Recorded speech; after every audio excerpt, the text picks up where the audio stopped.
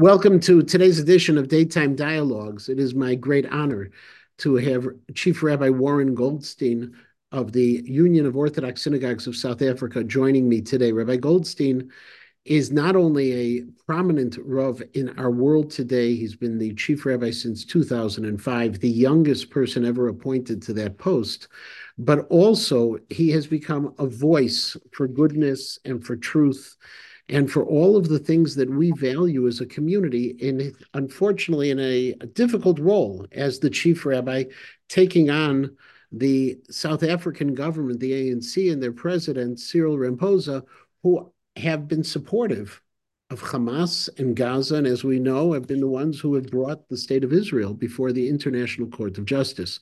Rabbi Goldstein's voice have been heard. You can watch them even on his YouTube channel, which is Chief Rabbi Goldstein. I encourage you to see those posts that he has, those speeches he has made, the articles he has written. They're extraordinary. And Rabbi Goldstein, thank you today. Thank you for joining me today in this conversation. Sure. Thank you, Rabbi Matanky. It's always a joy to speak to you, and thank you for this opportunity to speak to your community. Thank you. And so let's jump right into it. For a chief rabbi of South Africa to take on the South African government and their positions some of the quotes which I have seen in your name, that when you refer to them, the actions is just reprehensible, that are morally repugnant, and the comments you've made about the United Nations and its efforts as well is so very unusual. What prompted you to take this courageous and unprecedented stand? I think that a red line has been crossed when Israel is accused and the Jewish people are accused of genocide.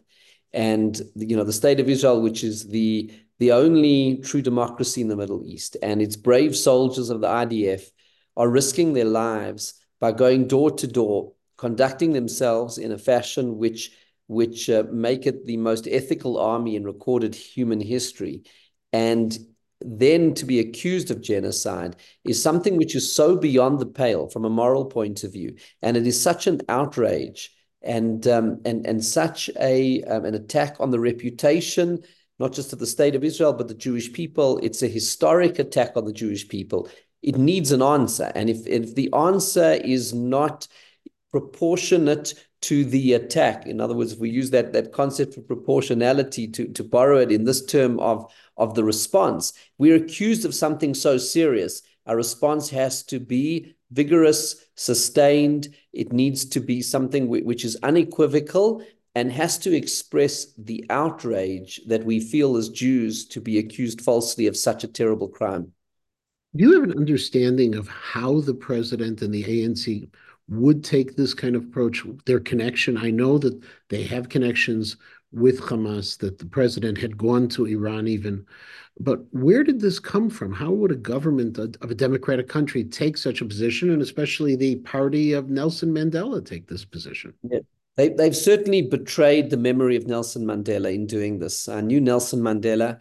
In fact, I wrote a book with his grandson, Dumani, knew the family. And, the Nelson Mandela's vision was for justice in the world. I mean, he had ties to the Palestinian people and even to Yasser Arafat, but he also at the same time understood and appreciated and recognized the state of Israel and its aspirations. And I think that is something, and the justice of its cause. And I think it's very important, that context. Having said that, I think the betrayal of the South African government is not just of the memory of Nelson Mandela.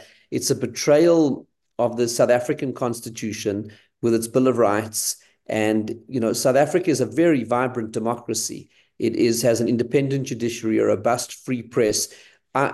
People have asked me when media in Israel and other places, am I not afraid to criticize the government in such an outspoken fashion? It is a testament to the openness of South African society that as a rabbi, I can attack the government in unequivocal terms without without fear of any repercussions, because it is truly a free society.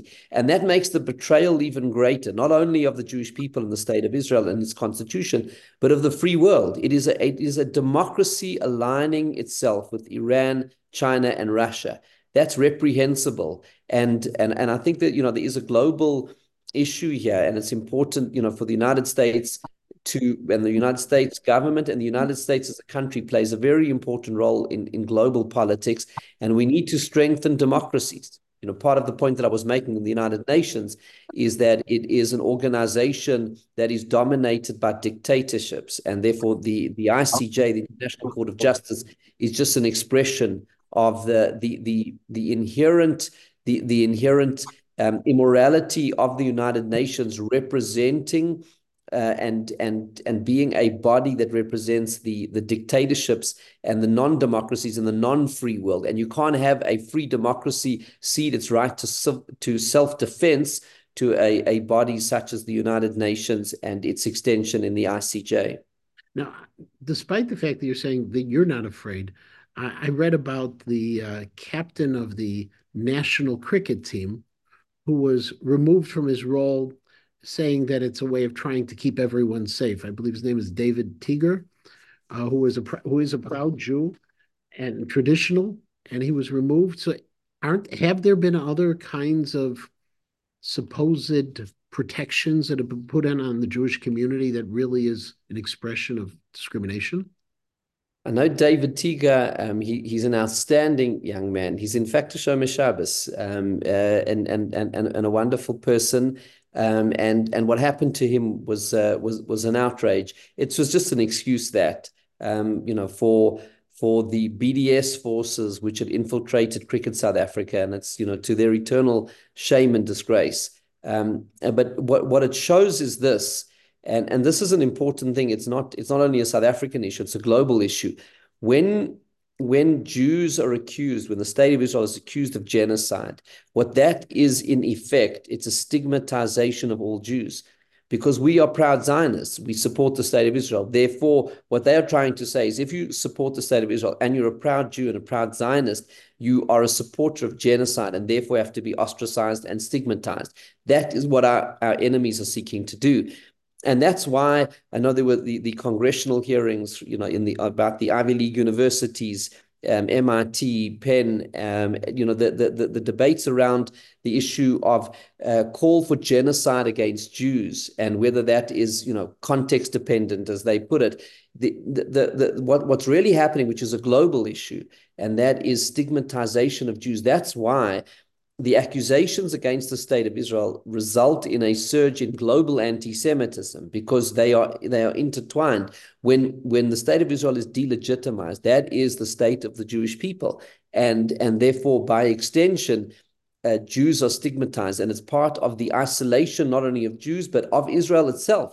Because once Israel is in the dock for genocide, that prepares the way for the world to seek its eradication, and for its enemy to seek its eradication, and then to say, well, really they had it coming, they were genocidal, etc. It's part of the way that Nazi propaganda works. When you seek to harm Jews, the first thing that our enemies do is to delegitimize, stigmatize, isolate. That prepares the way for what they want to do. Having said all that, what is a remarkable anomaly in the South African context is that we have amongst the lowest rates of anti-Semitism anywhere in the world, street level today. Jews walk freely men walk with kippot, school children walk around, sit out. There's no sense of this. This is the anomaly. The government is hostile, but the population is welcoming, and actually, and that's part of what I've been trying to say, is that this government doesn't speak in the name of the South African population. I saw a quote of yours that you said, "You're not South Africa. You don't own this country. Your party tried to steal it." Now, Yes. when you say that as the representative of the Jewish community, and you also need to interact with the government at the same time, have you received what we would refer to as the cold shoulder from the government at this point on other needs of the Jewish community? I'm not, let me put it this way, I'm not seeking their shoulder at all, or any proximity to them at this point, because they've crossed a red line. You know, there have been times in the past where there have been differences of opinion, where there have been clashes. I publicly criticized the government for this. The time of the vaccine rollout, in the time of COVID, I wrote a very strong open letter in the national press criticizing the government for the slowness of the vaccine rollout, the blocking of the private sector to help the poorest of the poor in South Africa. I spoke, from a human rights point of view, in previous times when, in years under President Jacob Zuma, when there was state capture and the mass corruption that was taking place. Part of what I did was, to join the voices of civil society to march against the president. But what had happened since October 7, and throughout all of these years, open lines of communication, have been kept. I sit on the National Religious Leaders Council, with other religious leaders in the government. But since October 7, I've not met with the South African government. I cannot. There's a red line has been crossed here. Cannot accuse the Jewish people of genocide and then say, well, you're welcome to sit down and have a chat with us. That doesn't work like that. You just can't. There are certain differences of opinion, and there's always room for dialogue and differences of opinion, but you cannot accuse Am Yisrael, the Jewish people, of genocide and then say, well, you're still welcome to come and talk. That line has been crossed.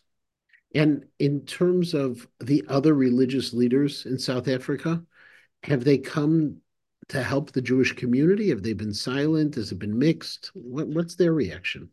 The context of South Africa, South Africa is a very, South Africans and the South African population is a very religious society, very similar to the United States in many ways, in the sense that it's a population of 60 million, more than 59 million of whom are Christian. Of those, the vast majority are evangelical Christians. Of those, mostly support Israel, similar to what you'll find in the United States. The Anglican Church, Methodists, others have been sharply critical of Israel. The evangelicals are supportive, but in general, in South Africa, religious leaders do not get involved in politics. Certainly, not in recent years. There's a lot of groundswell support for Israel amongst many evangelical Christians in South Africa. But one has to realize that Israel doesn't feature high on the agenda of the average South African. There are many issues. There's elections coming.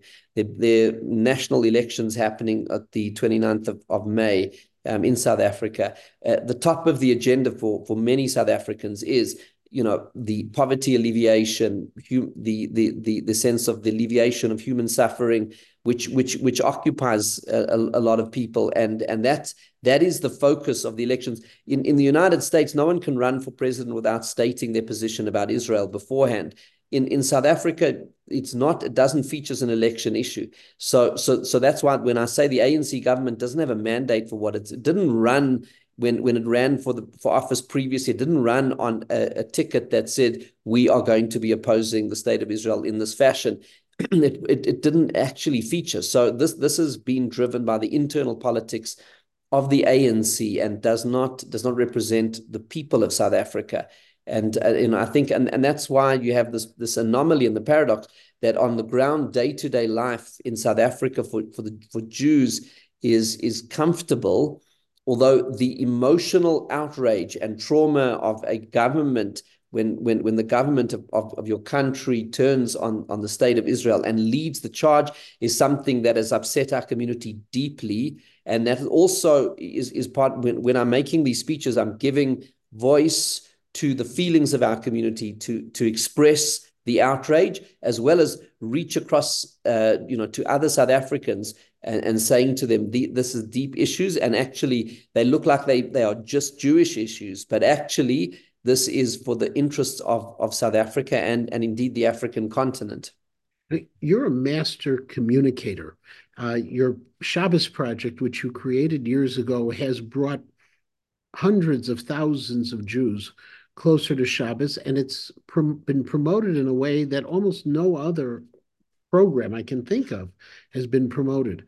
Are you able to use some of those tools to help advance this cause, to try to overcome the delegitimization of Israel? What I'm trying to do, and it is in the messaging here, because when I say the messaging, it actually goes to the heart of the issue. It's not about marketing. In a sense, it is about framing and helping the world to understand what's actually at stake here. Because I'll tell you from an African perspective, and this is a story which is not often told.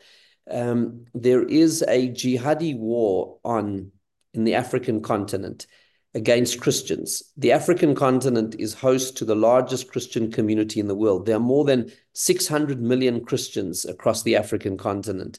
And there is a war against Christians from jihadi groups, ISIS, Boko Haram, Al-Shabaab, that are murdering Christians. Nigeria, Uganda, in Mozambique, which is just across the northern border of South Africa, there is ISIS Mozambique that currently, as we speak, are waging war against Christians. They're coming into villages. There are kidnappings, beheadings, there's rape and mass murder, which is taking place. And there's total silence in the world. Firstly, it's to the eternal shame of the South African government as an African government that it says nothing about this.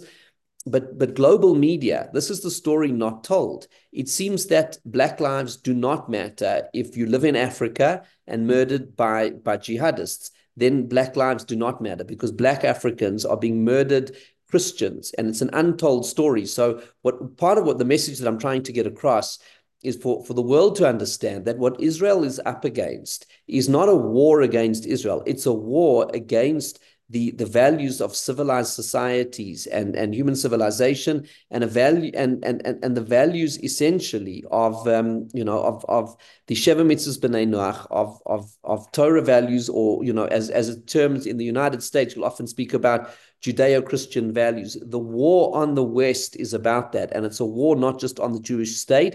It is a war on freedom and democracy. It's a war which is being led by Iran through its proxies, Hamas, Hezbollah, the Houthis. Iran is the real issue. And I think, this is where the introspection has to come, even from an American perspective, that ultimately, sympathy and support for Israel in its war against Hamas, but that is not matched by a proper by a proper confrontation with Iran. In other words, while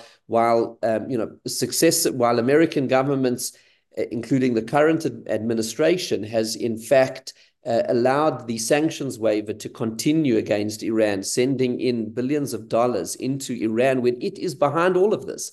And its forces around the world are seeking harm against Jewish communities around the world. They're the biggest state sponsor of terrorism in the world. So one has to realize what Israel's up against is not this little regional conflict of Gaza and Hamas. This is about Iran's attack on the free world and on democracy. The United States needs to understand that, has to awaken itself to that, act with resolute strength, and globally. And that's the message that I'm trying to get across. Not saying to people, please look after Jews because we need your help, but saying, actually, we are all in this together. And an attack on Israel and hauling Israel in front of the ICJ bodes ill for the United States, the United Kingdom, EU, for the democracies of this world, when you say that the right of a democracy to self-defense is going to be subject to a body of the United Nations. So these are global issues that they have expression in South Africa. They're global issues, and Israel is on the front lines for humanity in all of this. Are you hopeful? Do you see a light at the end of this very dark tunnel? Yes, I will tell you this. I believe that the state of Israel, Jewish people, and the free world is safer today than we were on October 6th. Because on October 6th, the dangers were there, but we didn't know them. On October 6th, Israel thought Hamas could be contained, Hezbollah could be contained, Iran could be contained. It's now clear they can't. On October 6th, we thought here in South Africa we had a government we could work with. We now know we don't. The knowledge is empowering, and the knowledge makes us safer, provided we act on it.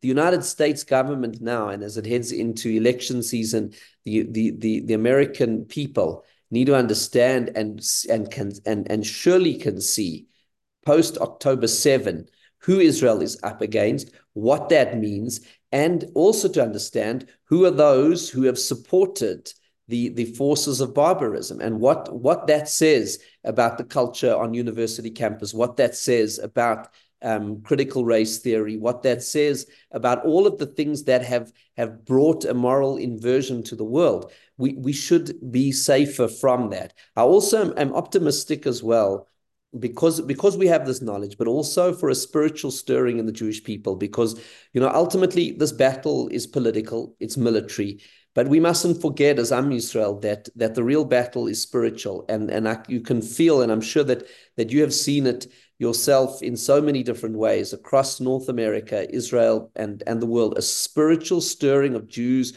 who are asking themselves, what does it mean to be a Jew today? And that Hamas attacks on a Shabbos of Simchas Torah is not by coincidence. This is not about borders. It's not even about from the river to the sea. It is about the eradication of Am Yisrael and the values that we stand for. And therefore, the part of the introspection that so many Jews have been doing around the world is, what are these values? Who is it? What does it mean to be a Jew? There's a spiritual stirring. Seen it, people searching for Shabbos at a time like this, people searching for a closeness to Judaism, to the values of our Torah. And so as we strengthen ourselves as Am Yisrael from a military and a political point of view, it is also important that we strengthen ourselves from a spiritual and a moral point of view, because it is the spiritual and moral strength that will ultimately give us the military, diplomatic, political strength that we need. In a sense, that pasuk, Hashem oz lamo yitein, Hashem yevarech et amo b'shalom, oz, the Hashem gives his people strength, and the Midrash says, as you know, oz zu Torah, that is Torah, and from there comes the path to peace, from Torah to strength to peace. The journey is long and there's a lot of challenge, but we have everything we need, and Hashem's blessings, and we just need to remain resolute, know who we are, reach out to allies all around the world, and help the world understand this is not just our battle, this is the battle for humanity. You've been traveling with all of these messages, and you've been bringing them back to Israel. You've been bringing them to other places. Have you found coalitions or groups of leaders around the world who are joining, trying to battle the same messages, and from the Jewish community trying to strengthen the religious connections as a result of the war? Yeah, even you mentioned the Shabbos Project. Actually, this year in Israel, generally in Israel, the Shabbos Project over the years has managed to reach across all of the political divides and of levels of religious observance. In Israel, it's known as Shabbat Olamit, and as you know, Parshat Vayera in November, so it was just weeks after October 7, and when this darkness descended on the world, we didn't know, kind of what to do, and certainly not in Israel. But it was an amazing thing. There was a search and a call from within Israeli society. Our partners, over the years, we worked with most years more than 100 municipalities in partnership with them right across the political divide and religious divide, because of an understanding that Shabbos is, what it means to be a Jew. It transcends politics. And found that in the aftermath of October 7, there was even a greater search for it. And I think certainly internally as the Jewish people, I'm seeing this spiritual search, in so many different parts of the world. I also have found, but it's the sense of allies in the world, people understanding, people of decency, understanding. That's also a reason I've spoken so with such openness and forthrightness. I'm speaking in this world of public communication and in politics, there are those who are ardent supporters and there are those who are ardent enemies. And then they make up a smaller percentage. 70-80% are in the middle, the undersides. And really, part of what is talking to them. And I find resonance when one says things clearly with moral clarity, things that people are actually thinking and believing themselves, but sometimes are too afraid to say in public, either for reasons of physical safety or more often for being cancelled or for a sense of being politically correct. But if the truth is said with clearness, with clarity, and with conviction, I find there are a lot of people. If you have a look, on my YouTube channel, you'll see that many of the comments are coming, from Christians from right across the spectrum who's saying, thank you for saying these things. There are many allies and friends that we have across the world as the Jewish people. We need to believe in ourselves, like that pasuk in Pasha Shlach when they said, that we were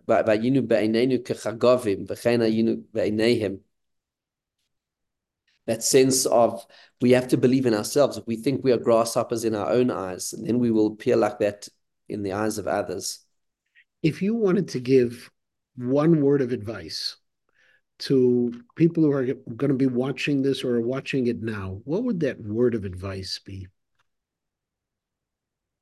Wow, it's a look. I think it's a good question, but I would sum it up in really, the phrase that we say as we finish a Chumash Sefer in the Chumash, and chazak chazak v'nit chazek. That in times of crisis like this, the most important thing is strength. We have to be strong and not to waver. We need to know it's not 1938. Sometimes it feels like that, but it's not. We have an independent Jewish state with an army blessed by Hashem. Without, all of this is from the blessings of Hashem. Hashem has blessed us with an independent Jewish state with an army. But Hashem has also blessed that we have strong diaspora communities in vibrant, free democracies and free societies that can play our role in supporting Am Yisrael. So we need to be strong and believe it's not 1938 and that we can, and we need to have a sense of confidence in who we are. Chazak, chazak, but then it's nit chazek. We draw strength from each other and look to give strength and receive strength. I was just on a Zoom call with the mother of one of those who are being held hostage. We should daven for Bar Avraham ben Julia. And he was captured on October 7. He's still being held in captivity. But talking to her, she reached out to me to find out about what more could be done to strengthen Shabbat in the world. And I was just so moved by her personal courage, and what that means. My dear friend Rabbi Doron Perez, whom I know is also a dear friend of yours, and his bravery with his son, Daniel. There are these heroic stories all over. And for me, I feel humbled by their strength. And that's the nit chazek. So, I think we need to give strength.